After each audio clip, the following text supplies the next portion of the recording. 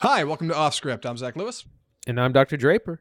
Today on the show, we're taking a look at Men, the new Alex Garland feature from A24. We're also watching Top Gun, the 1986 movie. Top Gun Maverick comes out next week. We thought, why not go back? Why not take a look at Tony Scott's seminal classic, the film that really, I guess was the breakthrough for Tom Cruise, right? That was the one. I think Top Gun was the one that put him on the map. Why not go back and take a look? So that's what we did.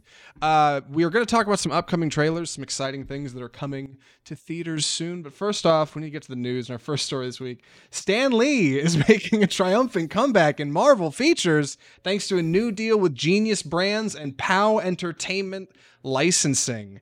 This is kind of an odd story for those who may be out of the loop. Stan Lee passed away a while ago. And while he was, known for creating a lot of the Marvel Comics lore, really Marvel Comics as a whole, and also appearing in Marvel films via like short cameos, it appears now via some digital restructuring or something like that. They're going to start putting him back in them. Andy, what's going on in the story? No one's ever really gone. Yeah, apparently not the House of Mouse, by God. That's right. Well, like you said, deal has come together to use the likeness, which is both the everything from the look, the feel, the voice of Stan Lee, to use in action figures, on rides, voiceover in films, anywhere you can put a product, you can use him. So he might be making a digital appearance in upcoming Marvel films. This sounds, I think, pretty bad, and there's a way it could be really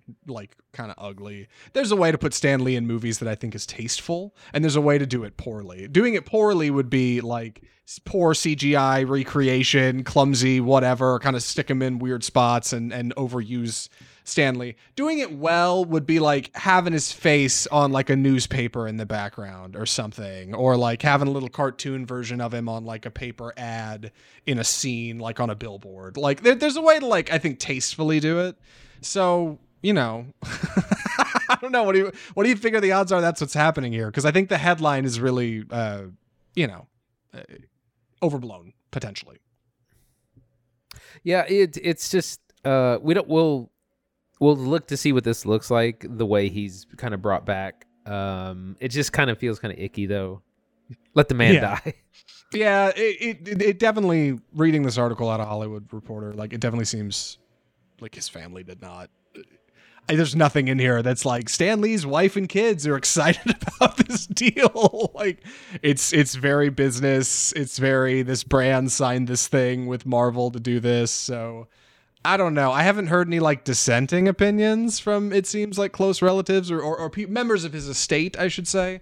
But Stan Lee's going to be in Marvel movies again, so hold on to your hats. Our next story, out of the box office this week, Doctor Strange 2 beats Downton Abbey sequel, as older adults appear to continue to be skittish about going back to the movies. Andy, is it because of COVID, or is it because Downton Abbey just isn't all that hot? What do you think? It's a little bit of both. Older adults, meaning those over 40 and especially those over 50, have been very reluctant to return to the theater. The first Downton Abbey made $30 million on its opening weekend. It was kind of a big surprise, and it was generated or supported by the over 50 crowd. This made about half that much, came in at $16 million for the weekend, and while it was about 50% of the audience was 50 and over, it's still not quite as strong as we'd like, especially for these films aimed at older adults. Of course, Doctor Strange, he wanted to say Doctor Strangelove. Doctor Strange came in at 31 million, but also surpassed 800 million globally. It's now the second biggest opening of the pandemic era after Spider-Man No Way Home.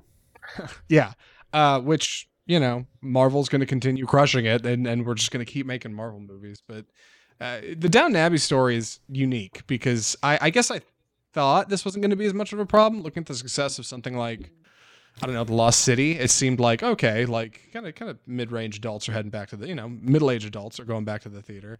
But then you can look at the failure of something like Death in the Nile, Kenneth Branagh's latest feature, that really underperformed. And watching the Downton Abbey 2 trailer, that was kind of the vibe I got. I know I'm not in the target audience or anything. I know there's a lot of television shows. I know they've had 1 or 2 movies from Downton Abbey now, but it just seemed like, this is going to be something, older.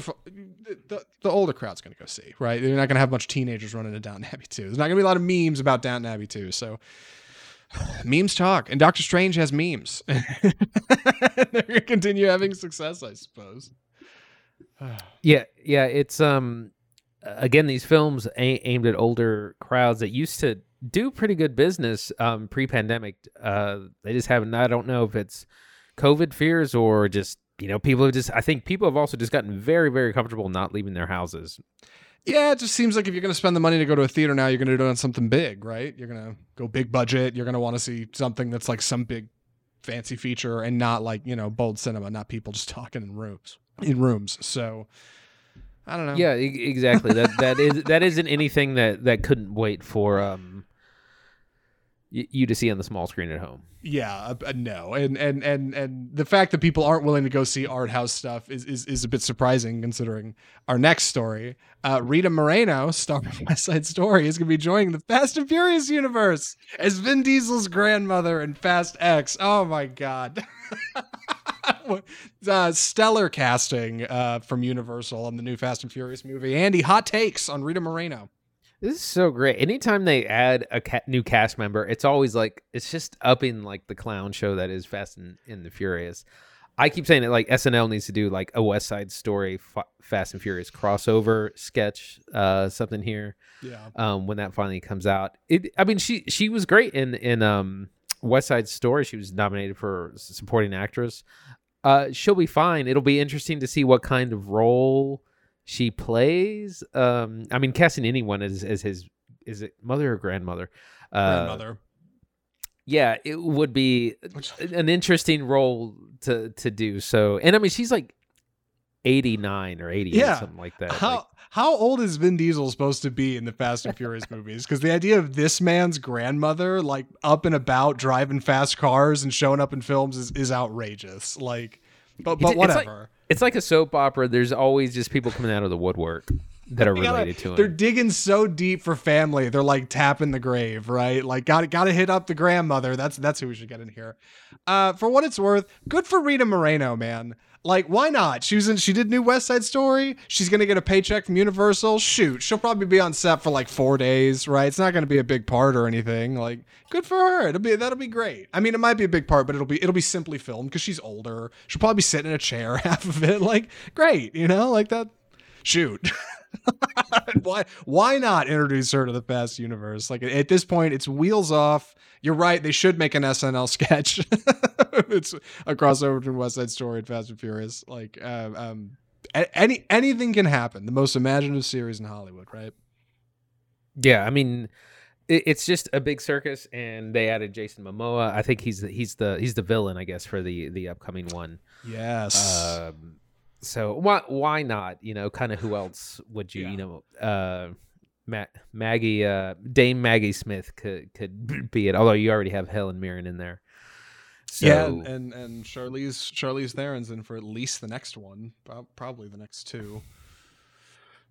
Man, the Fast universe continues to grow. Keep it here on Off Script for more about Fast X. We will continue covering this exciting bit of cinema right up until the very end. But for now, we need to get to our first review of the episode. Excuse me. Andy's agreed to take the summary on this unique feature. Last week we watched Ex Machina. Leading up to this, Alex Garland's first feature film. We have covered his second film, Annihilation, on the show, but now we're excited to talk about his third movie that's now in theaters. Andy, please take it away. Men.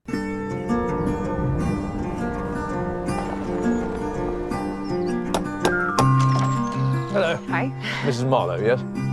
Harper, yes. Do, come in. So this is the latest film from Alex Garland, as we said before, did Annihilation and Ex Machina.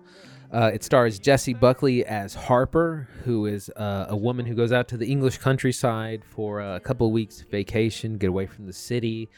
We know from the trailer, it appears her significant other has died by suicide, and so she's kind of out in the country collecting her thoughts, trying to just get away from it all, go over what happened. But things get strange right away. As soon as she arrives, she meets Joffrey, played by Roy Kinnear. who's a very strange kind of socially awkward host. He hosts the Airbnb or bed and breakfast rather, and it's a nice big estate. It's out in the country. It's very homely. There's a small village and pub nearby. Lots of nature. Things get strange right away. She starts wandering, going on hikes, and it seems like someone is following her. Some strange person out in the distance. The kind of the shadowy figure that's kind of coming closer and closer to where she lives. It's a little bit of a thriller, a little bit of psychological horror. A lot going on in this movie. Zach, what'd you think? So Alex Garland, I don't think is a director I typically might have come across had it not been for like off script. He's a bold cinema kind of director, I think. And it's interesting to go see his third movie, not really knowing what to expect, right? He's a little like an Ari Aster or a, director of The Green Knight. I can't recall his name. David, some or another. He's unique. He's not Tour, right? He's kind of doing his own thing. And so he fits right in kind of the A24 mold of doing like a horror movie that's going to be surreal and maybe a little abstract. Men presents itself as just that in the trailer. It's going to get a little weird. And it doesn't disappoint. I don't think. I'm still kind of working over how I feel about this movie. I think I like it. I think I like it. But I've read some dissenting opinions, and I'm interested to talk about it without being too spoilery, I think. So, where do you want to jump in on this, Andy?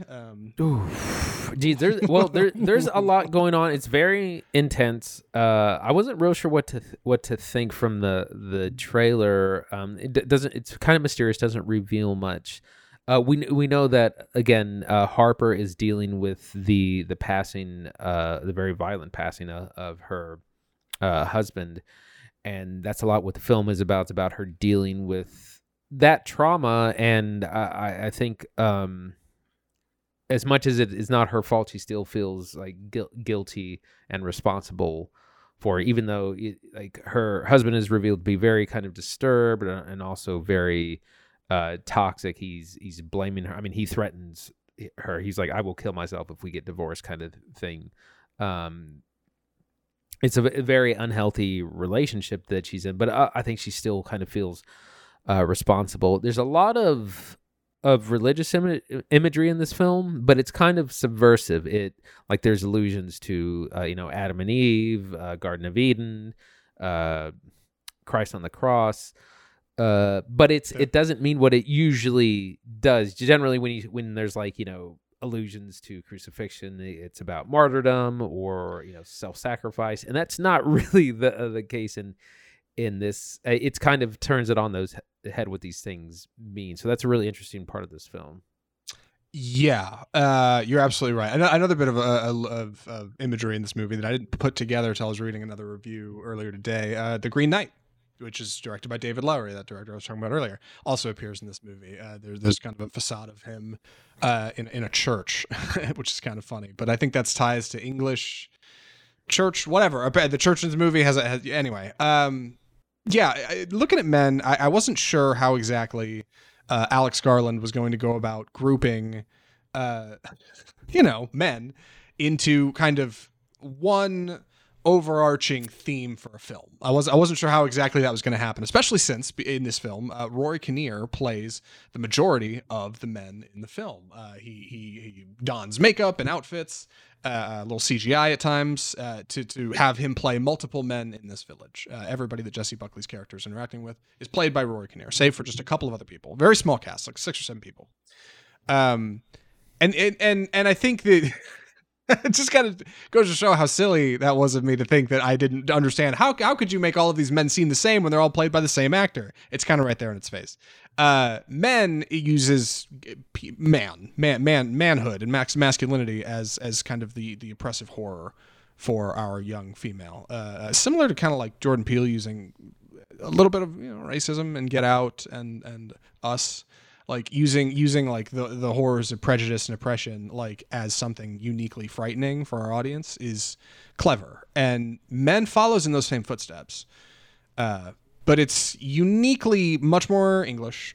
It's much more patient. Very British. Yes, and it's much more grounded, at least through its first couple of acts, and it does start to really move in Act 3.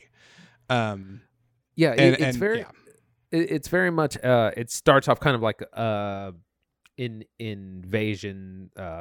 Standard kind of thriller. She's out in the woods. There's a strange person she sees in the distance kind of coming after her. They seem to be closer. Home invasion is the genre I was thinking of.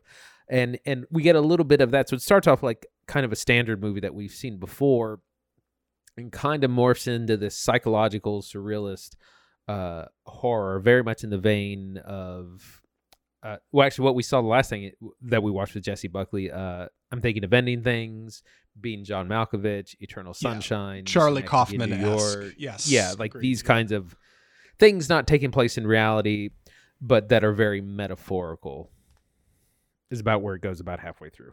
Yes, and it's funny because like I've been reflecting on that because it starts to get surreal. Its later part starts to get a little abstract. But really, like, from the trailer, it's pretty obvious that things are abstract, right? Like, all these people are played by the same guy, and the main character doesn't seem to notice or care. It's surreal from the start, but like for some reason, Men kind of draws you in, and I think the reason it does that is because of its suspense and its tension. Alex Garland is very good at drawing out suspense. Quentin Tarantino used to say suspense is like pulling a rubber band really tight on screen, right? Till it's just about to pop and then just holding it and just waiting for like that tension to snap like a twig. And Alex Garland does that really well in the first hour of this movie. Jessie Buckley is this wonderful young woman who's walking around, the English countryside, figuring herself out. And you're right. She finds this guy. He follows her back, and it's spooky, man. It's eerie. She's like running through the woods. The music's like real good. And then additionally, you get these wonderful scenes where she's reflecting on her time with her husband, and like it's beautifully shot, beautifully scripted, really tense scenes, like really good stuff. Every time it cuts back to one of those, you're really tuned in. Once that all has to kind of come to a head in its climax, it takes a turn for the weird. And I think that's where a lot of people have been getting lost on this movie. Because a lot of the bad reviews I've seen have said Alex Garland's gone too far. It's too weird. It's too much. It's too strange for me, and he lost the plot, and he's just beating the theme of the film over the audience's head in the third act. I don't know if that's true. What do you think? It is pretty extreme. I would say this is probably his most extreme film. He deals with these themes of kind of the relationships between men and women. It's kind of a theme in all of his films, or his last three at least. And that's a similar theme here. And this is probably it's his most surreal, most intense, most extreme. It's definitely the pendulum swinging pretty far to one side. That's fine with me. Like, I'd like to see like this, the weirder the better. I can see how a lot of people that you might lose them. He might need to swing back a little bit. Yeah, man. More towards the center. But I always appreciate someone going for it, seeing something different, seeing something that's like, wow, that was kind of crazy. Yeah, and I think that additionally goes for the script. Like it most of the film focuses on Jessie Buckley's character. Harper is her name, right? Harper. Most of the film focuses on Harper's like feelings of guilt about her husband's untimely demise. Like, and most of that is like put on her, and that's what she carries. But later in the film, like as the film starts to coalesce around this idea of masculinity being like this genuinely oppressive force in a woman's life, it stops so much being about like her guilt and turns into just kind of this like meditative think piece on the oppression of man and masculinity on women and children and enfeebled, like it shifts a little bit. And I think, yeah, like that step away from this like core kind of like oppressive guilt that Harper's feeling into something larger and a bigger theme makes like the audience kind of falls off they just fall off the wagon. It's just like, hold on, you lost me a little bit. And you combine that with some really outstanding visuals, a bit of body horror, a little bit of body horror in Act 3, and like it just, people fall off and they say this is too weird, this is too much. It's weird because this is the director of Annihilation, right? This is the guy who had a screaming bear pig thing, like, Man bear pig, and people that turned into trees, and like Annihilation was wild, but this is a step past that. Like he's really leaning in here. Yeah, it's definitely like you said. It's his most extreme, and his other work is based on previous works. Like Annihilation is based on a novel, a set of novels. Ex Machina, I think, was based on a short story. So that's, I think, his first kind of original screenplay. And you're exactly right. It has these themes of, as cliche as it is to say, toxic masculinity, or these different kind of male archetypes that are problematic to everyone, to the women involved in the story, to the children, to other men in the story. We know the main character, or kind of the first man we meet, Jeffrey, he's socially awkward, but he's also just kind of a timid thing. And there's a section where he's like, well, I'm going to go fight whatever this is out in the yard. Hope nothing bad happens to me. And it's my dad said I was not cut out for the military, but here I go. I'm going to prove it wrong. That's like, it's a very like toxic mindset that is just hurting other men. Yeah, so, just the sentence. My dad said I wasn't cut out for the military. It's like, father, expectations, military service, honor. Like it's, like it really. You could really start to pick it apart. And yeah, I've seen people say it's not that deep, and it acts like it's deeper than it is. And I don't think that's true. It's pretty deep. I think Men respects its audience. I do. Like, I think Alex Garland thinks you're a pretty smart individual sitting in the cinema, and he wants to approach you with something interpretive. Like it's I don't know. I guess it feels so ungrounded. By the time you get to the credits, you're just like, I don't know what lessons I'm supposed to take away from that exactly. At least that's what some people seem to feel. I feel like I understood the oppressiveness of the emotion he's trying to portray. It's a horror film, right? Like what is scary about masculinity? Well, there's a lot of things actually. Like, and wrapping that into a kind of body horror, part slasher, part thriller package. It's kind of neat. Like I don't think it's a bad movie. I really don't. Right. I mean, this, like I said, the movie is heavily metaphorical. He could have done this in a very grounded way if he had wanted to. Like, instead of having all these different characters played by the same actor, he could have had them all played by different ones and all still represent different facets or aspects of masculine culture. But, he chooses to go this much more extreme, surreal approach, and it's just kind of a different film for that. And I agree. Like it's challenging for the audience. I wanted to mention there's also a number of allusions to classical literature. There's references to the Odyssey and the Iliad, possibly Dante's Inferno, the Bible is as well. So that's another thing that he kind of wants you to get thinking of while you're watching the movie. Yeah, Alex Garland is definitely a writer first and director second, and that I noticed that looking through the trivia for Ex Machina last week, but to get ready for the show. There's a lot of literary and cultural references in Ex Machina, from like paintings in the background to like quotes from characters. Like there's a ton of stuff going on in there, and it seems like this movie is in the same boat. There's not much out there now as far as trivia goes. I couldn't even find the exact budget for this, but I know it was small because there's not a lot of people in it. And for what it's worth, the cast is excellent. I don't know if we've actually said that yet. Roy Kinnear does a fantastic job of playing a number of different individuals, a few of which who look genuinely different from one another. Some of them they kind of like run together, but like a couple of them, his vicar character versus like Freddy, like very different. Jessie Buckley's a delight. She needs more work.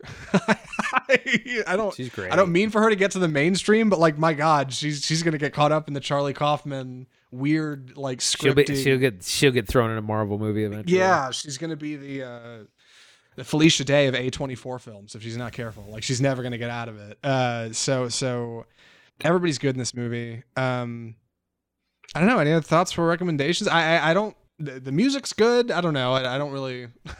I don't have any other large musings, I think, other than I whether or think not I'm we'd ready. actually recommend you watch it. Andy, would you recommend Men?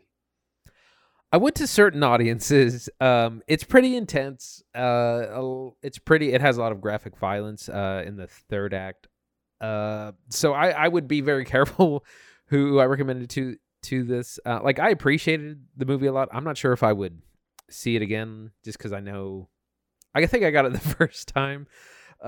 So would recommend it to some audiences. Maybe save it for streaming, which it'll probably hit relatively soon. It's not going to be a big movie at all. But so recommendations with some hot caveats, I think. Yeah, I think I'm in the same boat. Like, I think I liked Men. I'm still kind of working through it. There's parts of it that I really enjoyed. But I don't know who to recommend it to. You got to be a certain kind of individual to want to see what's going on in Act 3 here. Like, it's pretty gruesome. And if you're watching at home, you might just be like, dude, no. Like, I'm getting on my phone. I can't stand this. Watching in the theater was a bit of a challenge. So you should know going in, it is some body horror in the third act. It's pretty gory. Yeah, just be ready for it. And I don't know. I can't say I would recommend this to like all the ladies if that's what anybody was looking for. I don't think Men is like the perfect feature to take your girlfriend to. Far from it, actually, unless she really likes bold cinema. But it's a good Alex Garland movie, I think. Like, I'm not going to reflect on this poorly. This is not going to be on the worst of the year list. Like, it's pretty good. So yeah, I guess I'd recommend it. God, to those of you who choose to pursue bold cinema, right? To the people who saw like Drive My Car and Moria, go see Men. Neon Demon. Yeah, right. Yes. Yeah. Only God Forgives. Like, if you're into the kooky stuff, you're gonna like Men. But like, if you're just looking for kind of a mainstream horror, I don't know, man. It may not do it for you. With that, we need to jump into our next segment. Going to be taking it easy this week with some upcoming trailers, exciting things that are going to be coming to theaters near you soon that we think you should know about. Andy, what's the title of this segment? It's time for the trailer park.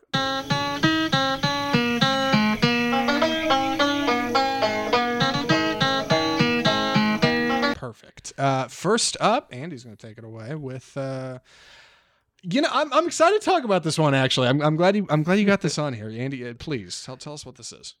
All right, our first trailer is called Bros, and this is a gay rom-com that I've heard a lot of buzz about, written by Billy Eichner, also starring Billy Eichner as the main person. I couldn't tell the trailer's really meta because it's a person talking about writing a gay rom-com, but I'm not sure if that's necessarily the plot point. Anyways, it looks really funny. Billy Eichner's funny. If you've seen him like Billy on the Street or some of his other stuff, it's a great comedian. And this was kind of a big deal because it's going to be, it doesn't shy away from its subject matter, and it looks very fun and funny, and I'm looking forward to it. Zach, what do you think? I'm very excited to see Bros. Bros looks like bold cinema. Like, it looks like bold cinema coming to a theater near you, which doesn't happen every day. So when it does happen, I think people should get off their, get out of their seats and go see it, assuming it's good stuff. We obviously do recommendations at the end, but Bros looks like a lot of fun. It looks really different. And I'm excited to see it. I love the trailer just addressing this head on and being like, gay people and straight people are different, and that's what this movie is about, and that's okay, and we should celebrate those differences. Like, that's very exciting. Typically movie theaters just play it safe, right? Typically you got two rebels kissing in the background in a Disney movie instead of like anything being up front and being personal and trying to be honest. I think Billy Eichner's a great writer. Nicholas Stoller previously has directed Neighbors 2, Forgetting Sarah Marshall. It could be good. Could be decent stuff. If I didn't know any better, I'd say it might even be great. So we'll have to see what Bros is about when it comes out in September 30th. So yeah, our next trailer from the mad mind behind Mad Max, George Miller. This is 3,000 Years of Longing.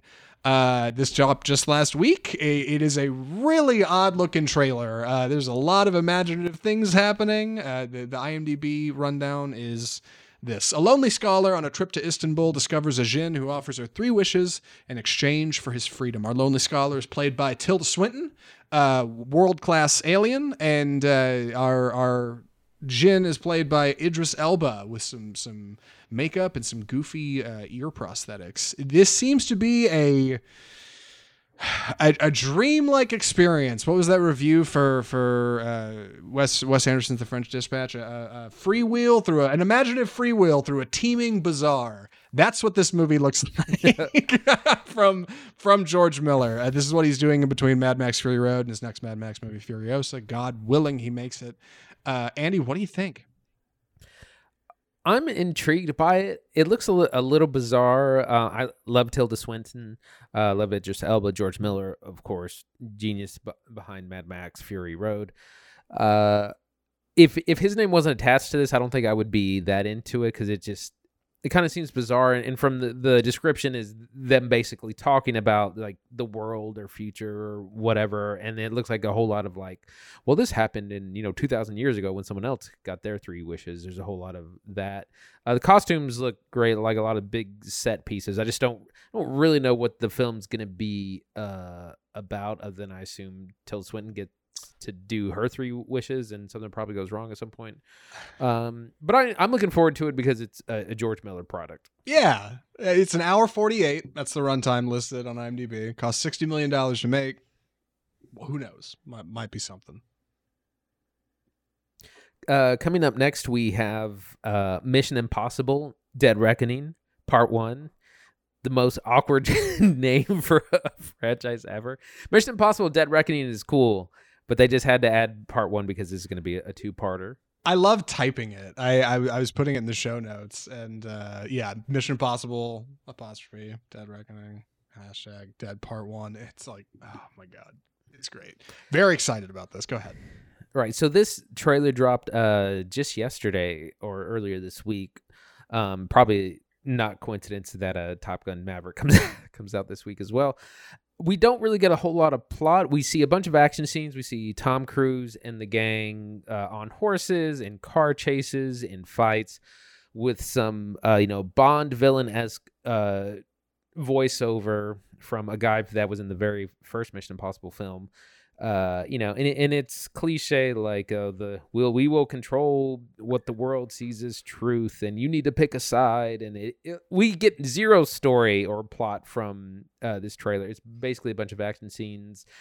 Tom Cruise actually looking age appropriate for a change, and him doing some stunts as well. Looks really cool. We're just not given a whole lot of plot.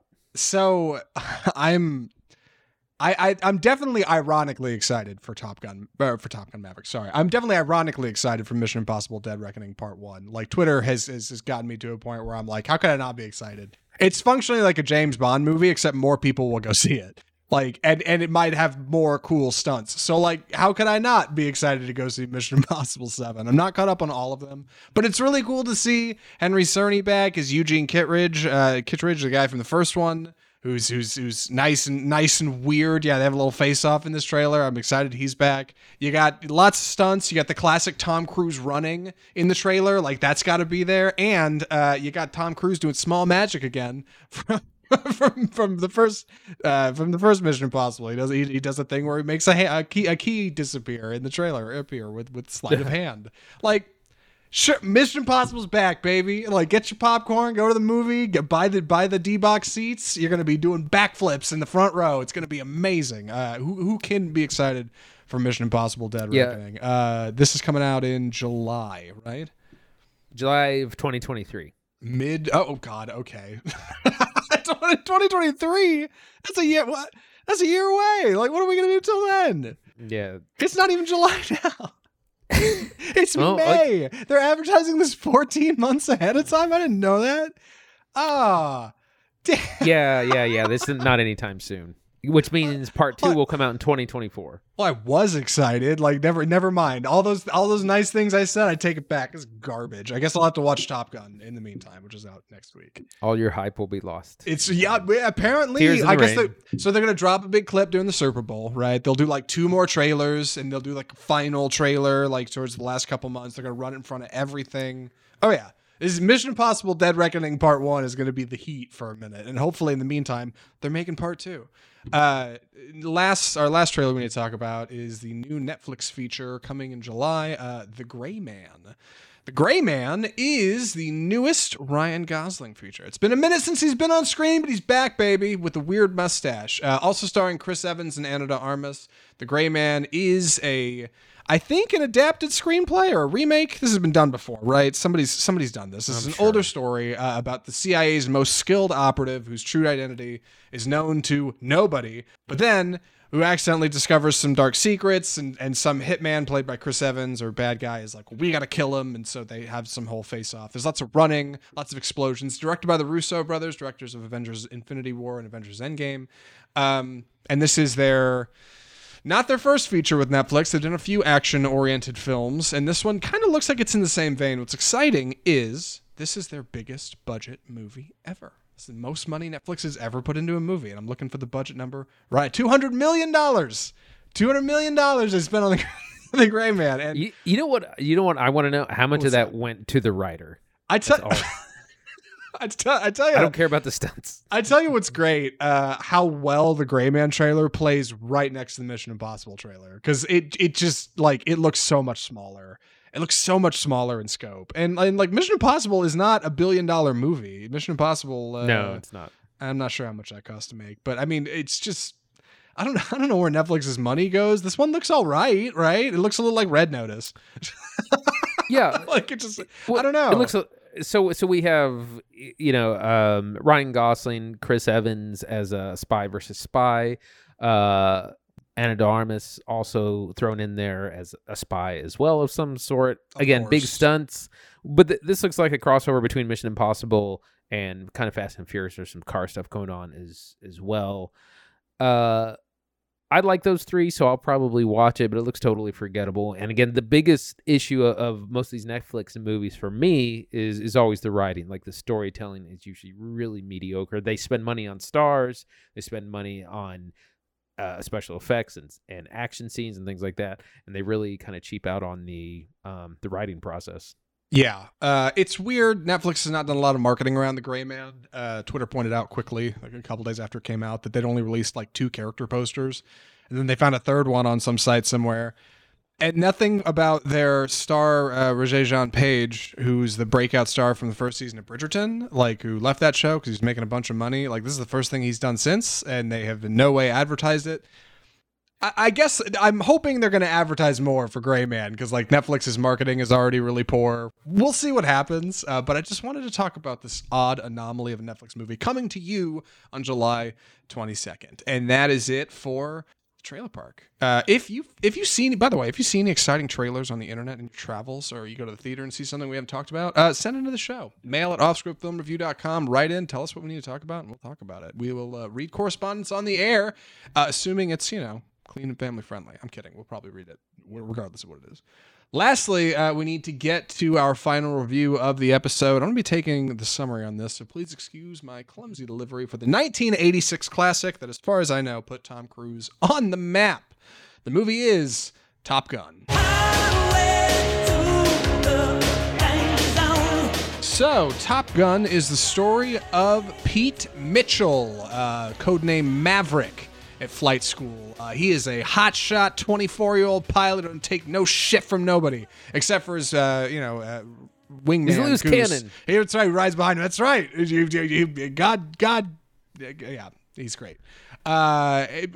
Maverick and Goose get accepted to the Navy's elite flight school out in California called Top Gun, where they are going to be training to be the best of the best fighter pilots in the world against the best of the best fighter pilots in the world. And once Maverick and Goose arrive at school, they discover that there's some rivalries to be had with a very fun Val Kilmer playing Iceman and a couple of jerk officers above him who think they're too dangerous, Maverick, and you're gonna get somebody killed, and maybe even a little bit of romance with Meg Ryan and Kelly McGillis as Charlie. This is the 1986 film we're talking about. Top Gun Maverick comes out next week, and it's worth mentioning. I didn't know this. This movie was the highest grossing film of 1986. This movie bumped the Navy's recruitment for years. They saw a Yeah. tremendous bump. Apparently, the Navy was setting out booths outside of theaters to grab like excited dudes coming out and be like, "Hey, sign up to be a fighter pilot, kid," and it worked. My God, Top Gun was a really big deal. Oh, Top Gun heralded in VHS tapes. VHS tapes before Top Gun were about $100 to buy at home, and Top Gun signed a deal with Pepsi to put Pepsi ads in front of the movie on the VHS tape because they made so much money from Pepsi. They had discounted VHS tapes, and they made VHS tapes possible. Top Gun heralded in home media. This is a huge movie. This is a big deal. Top Gun was really big. And I'm excited that we're talking about it on the show. Andy, what do you think of Top Gun? Well, as you pointed out, it's definitely a propaganda machine. But it sure is. Yeah, that it is. Yes. But I mean, that doesn't mean it's not a classic film, and that's why I was glad we watched this, because it's a classic piece of Americana at this point. One of the movies that made Tom Cruise risky business. He had done Risky Business before this, so he was already up and coming and well known. But it's, I mean, I had never actually seen this all the way through. I'd seen bits and pieces because it used to come on cable all the time. But yeah, it's got everything. You got action, you got romance, you got rivalries. You got it all. That's right. And it's funny because it's really kind of cliche. Like, you know, there's a bunch of military cliches that happen. It's really pretty predictable, but it is well made. It works really well. It's funny. It's clever. There aren't any huge surprises. It's funny. I went back and read the Roger Ebert review from 1986, and he was like, "The action's great. Everything's great until people have to talk to each other." So he like wasn't a fan, but you can't deny like that it was a huge crowd pleasing movie, easy to get in, likable characters. Again, it made a star of Kelly McGillis as well, who would also go on to make things like Witness with Harrison Ford. It's a well-made movie, good action, kind of cliche characters. You do, like I said, you still do have to acknowledge it is a propaganda film, but that doesn't mean it can't be a good movie. Just important to acknowledge that. So there's a ton of IMDb trivia about Top Gun. If you didn't get that from my crack about the VHS tapes earlier. And apparently the production of this movie was pretty loose. It's directed by Tony Scott, brother of Ridley Scott. I was excited to find that out.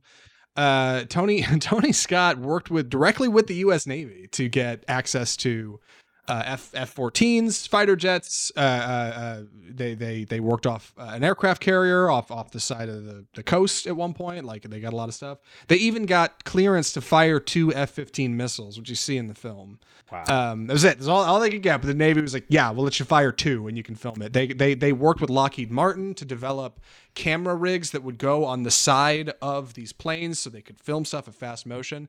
And for the most part, like, it pays tremendous dividends in the action. Often our actors are filmed in cockpits, not always, but a bit. Apparently a lot of people were getting sick on the set when they were trying to film in cockpits, so they didn't do that too much. But a lot of like in your face, like almost gonzo action, right? Like up there in the sky doing stuff. And that works really well in a lot of scenes. It also makes the editing, frankly, frantic. There's a lot of cuts in here where I'm just like, I can't keep up with visually where the planes are in the sky in coordination with one another. It comes together pretty well, but it can, it makes it for like frantic action in the air that I don't think a lot of people were seeing in 86 that like felt real, right? Typically it'd be like matte painting or, they'd kind of cheese it, but like Top Gun just felt so visceral at the time. Like, I think people just couldn't look away. You combine that with a brilliant rock soundtrack, landed smack in the middle with, or grounded by Kenny Loggins' Danger Zone, and also Take My Breath Away for the romance, which played a lot in this movie. And you get some real adrenaline in the seats, man. Like in 86, people weren't ready for this heat. It was coming in hot.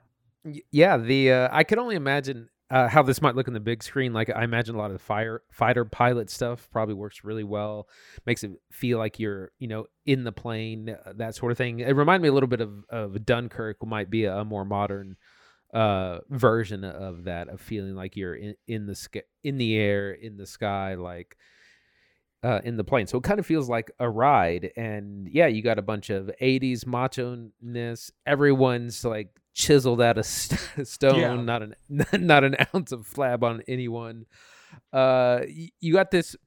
It's funny because I think this film was probably for its time, probably a little bit progressive. It's still kind of problematic in some ways. Because like Kelly McGillis is she's an astrophysicist with a PhD, and she's like one of the instructors at the flight school, but she's totally also like a hot teacher, falls in love with a student trope. So there's still like a whole bunch of male fantasy stuff going on. For sure. It's a very male-oriented film. And apparently in early scripts, like, or at least Anthony Edwards, the guy who played Goose, said, he said the script was like bare bones. Skeletal was the word he used. He said most of the humor came like day of on set. Somebody would come up with something funny. In a couple scenes, like Tony Scott would come up with like a gag on the drive into set and be like, hey, Anthony, come over and play this piano or something, or come over and do this, or you guys are going to, like that's where a lot of like the kind of moment to moment stuff comes from. And it makes a lot of those kind of down to earth talking scenes. They just feel kinetic sometimes, but often they're just a little dull. Like they're not really there. Kelly McGillis's character is a development in the script. Apparently she was just like a total blonde American bimbo in the early stages. And some had something at Paramount who was a woman, thank God, stepped in and she was like, no, like you got to give her more character than just like she's just some hot chick at the bar who likes Maverick, like because that doesn't mean anything. So she kind of, they set her up as kind of a rival. That part was reserved for Meg Ryan. Yeah, 100%. Yeah, Meg Ryan got that role big time. She's barely in here. Hey, apparently Anthony Edwards and Meg Ryan started dating after the movie, so good for Anthony. But Meg Ryan got real simple, not a great haircut. Meanwhile, Kelly McGillis shows up as kind of an instructor at Top Gun, and that gives her a little bit of play against Maverick. That gives them a lot more interesting chemistry. Not enough though for the early cuts of the film, because apparently they had to go back and film the sex scene at the end, like in post, because originally they didn't have it, and people were like, "What? Come on, they don't even bang!" Like, well, this isn't exciting. So they had to. The infamous or famous sex scene from this movie, which is actually really short, is the midpoint of the film. It's like one of the highlights or the highest points of intensity, which I thought was really kind of funny. Yeah, go ahead. And it's funny that some of these iconic moments are actually super short. That is super short, and the questionable volleyball scene is also like 2 minutes. Yes, yeah. The volleyball scene is literally a game of two of doubles. Like it's Maverick Goose versus Iceman and his guy, and they play for like 30 seconds. And it's like, all right, it's see you. But short. like for some reason, like it sticks out and everybody remembers it. And yeah, the sex scene has been spoofed in like everything from Family Guy to I don't know, South Park. Yeah, like the sex scene's great. It's super simple. They shot that like in minutes one day on set, and it was while it was well after filming. So Kelly McGillis's hair was a different color, so that's why it's like it's dark blue and black. You can't see anything. And Tom Cruise is filming Color of Money, so his hair was a lot longer. But you can't really tell because they shot like close up on the faces and they used the music and like it's artfully done. Got Colonel Kurtz. Right. Like uniquely, like Top Gun, like it required this clever blend of like coordination with the United States Armed Forces to get access to all of this stuff. And also like real fast and loose, like cigarette smoking in the back alley filmmaking, like just, we'll get out there and film that. Dude, Tom Cruise will say something funny, whatever. He's smart. And it played so big, like it really works. Like the some of those middle scenes are a little dull, but for the most part, like the rivalry between Maverick and Iceman is exciting. Top Gun seems like a cool school, and even if like your characters aren't out fighting Ruskies or anything, you still get some really good action oriented scenes in their training and kind of these contests they have between one another. You get some guns, you get a couple missiles firing. Hell yeah, man, Top Gun. Yeah, it's the politics of it are very interesting because this would have been height of the Cold War, 1986, shot in the preceding years. The Russians are never specifically named. They're just, they say the MiGs, and you see a red star, so that kind of references the Red Army or, maybe even China at that point.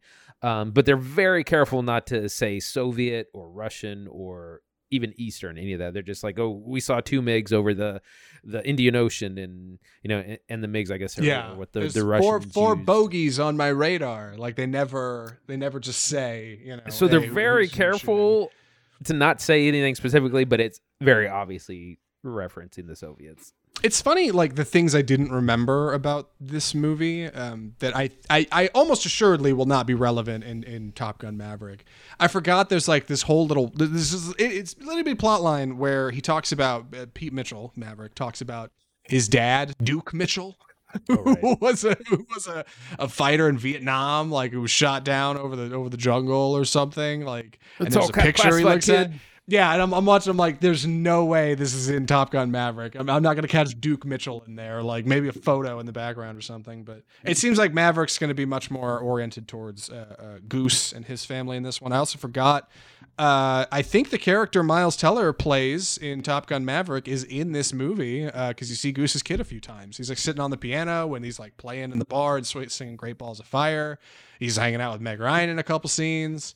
So I don't know if they'll go back and use any of that old footage, but that kid is in the movie, so like I don't know. It's funny. I mean, as old as this, I think we can probably talk about spoilers. The movie takes kind of a hard left on going into Act 3 with the death of Goose in an accident. Oh Jesus!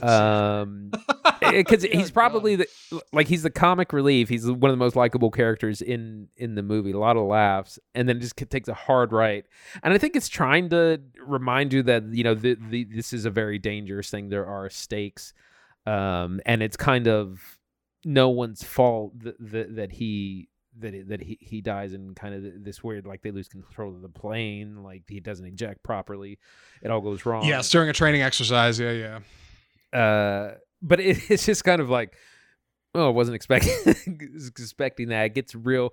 And then Maverick doesn't know what. I don't know if I can ever fly again. Well, we need you, kid. Got to get back up into the sky. Yeah, and he gets back up there, and he's like, I can't do it. And they're like, damn it, Maverick, you gotta get out there, son. Like, this is what you mean by like back alley filmmaking, where it's like they must have only had an outline and like wrote the script the night before. Yes, like they had 23-year-old Tom Cruise on set who hadn't really popped yet, and they're just kind of put it, but like. It works, man. Like you get the good soundtrack, you get some exciting sunrises, and you get the solid footage of the fighter jet stuff, and like you package it, and there you go. Like you got yourself an 80s sensation. It's a little fast and loose, but it works. And I've heard people say, since it's Tom Gun Maverick's come back, I know some people who went back and watched this one, and they said it was like hokey.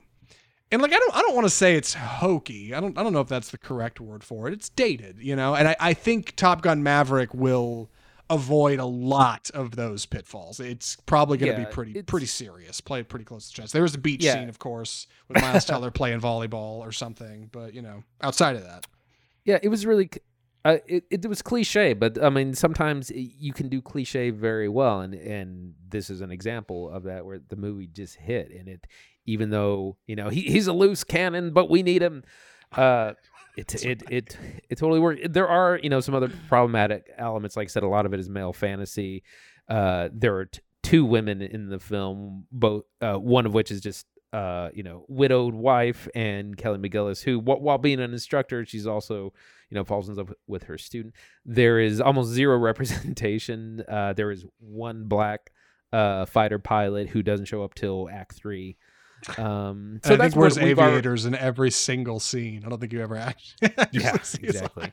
But to be fair, everyone's wearing their glasses all the time. Iceman's inside the club with his aviators on. So it's also a real sweaty movie. I don't know if I ever noticed that. Like there's a lot of dudes sweating in this movie. Everyone's constantly sweating in each other's face. Yeah, there's a whole bunch of literature about like the homoeroticism within the movie. As well, but everyone's like dripping wet all the time. Yeah, it's a lot of fun, solid performances. I should also say like a special mention for Val Kilmer as Iceman. According to IMDb, he did not want to do this movie, but was contractually obligated, and thank God he did, because it's one of his most iconic roles. He's great in it. He's rock solid. Really enjoyed Michael Ironside, and where is his? I was going to say Skerritt. Maybe that's him. Yeah, the principal from Back to the Future, the guy smoking a cigar in the control room in this movie. I can't remember his name, but he's fantastic. There's so James many Tolkien. That's his name, James Tolkien. Yeah, God damn it, Maverick. Yeah, there's so much of that.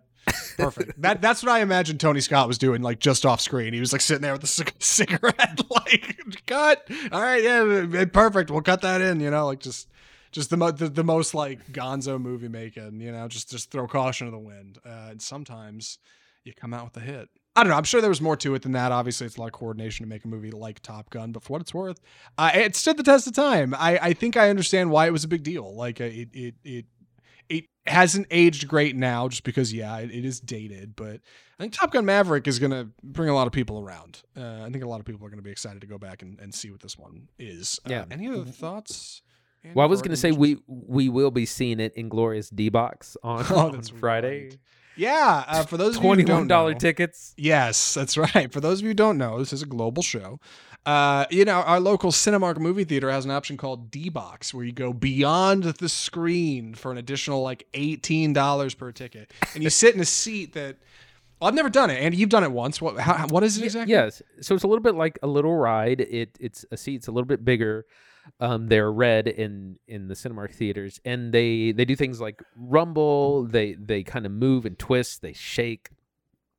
So they give you like the 4D experience. You get sensory things that sync up with the film. I did this. I was really skeptical of this. I thought this was like I'm a little gimmick. skeptical, but you said it was right. Go ahead. So I did it with Fast 9. I saw it in this because a friend of mine really wanted to see it in D-Box. And I was like, okay, fine, we'll do it.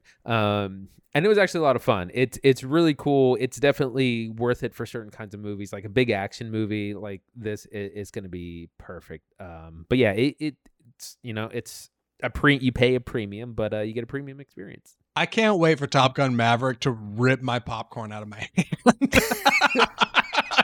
I hope that movie starts and I just get thrown straight back into the ceiling. Like, I hope it is the most exciting bit of cinema we see all year. I really do. Like, I from early reviews, it seems really positive. They're on track to make a ton of money, right? That's tracking for $100 million openings. So. Good God. Yeah, Top Gun Maverick might just be the movie of the summer. But for now, we need to get to recommendations. Andy, would you recommend 1986's Top Gun?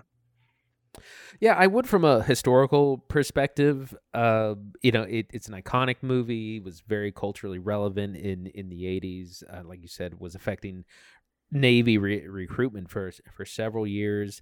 It helped make the career of Tom Cruise and Kelly McGillis. Very important film within American cinematic history, and it's a fun movie. It does have some issues and some problems because of the time that it was made, but overall, it's a fun time. Yeah, I'm firmly in the same camp. Top Gun's a ton of fun. You could throw this on. Your parents would like seeing it again.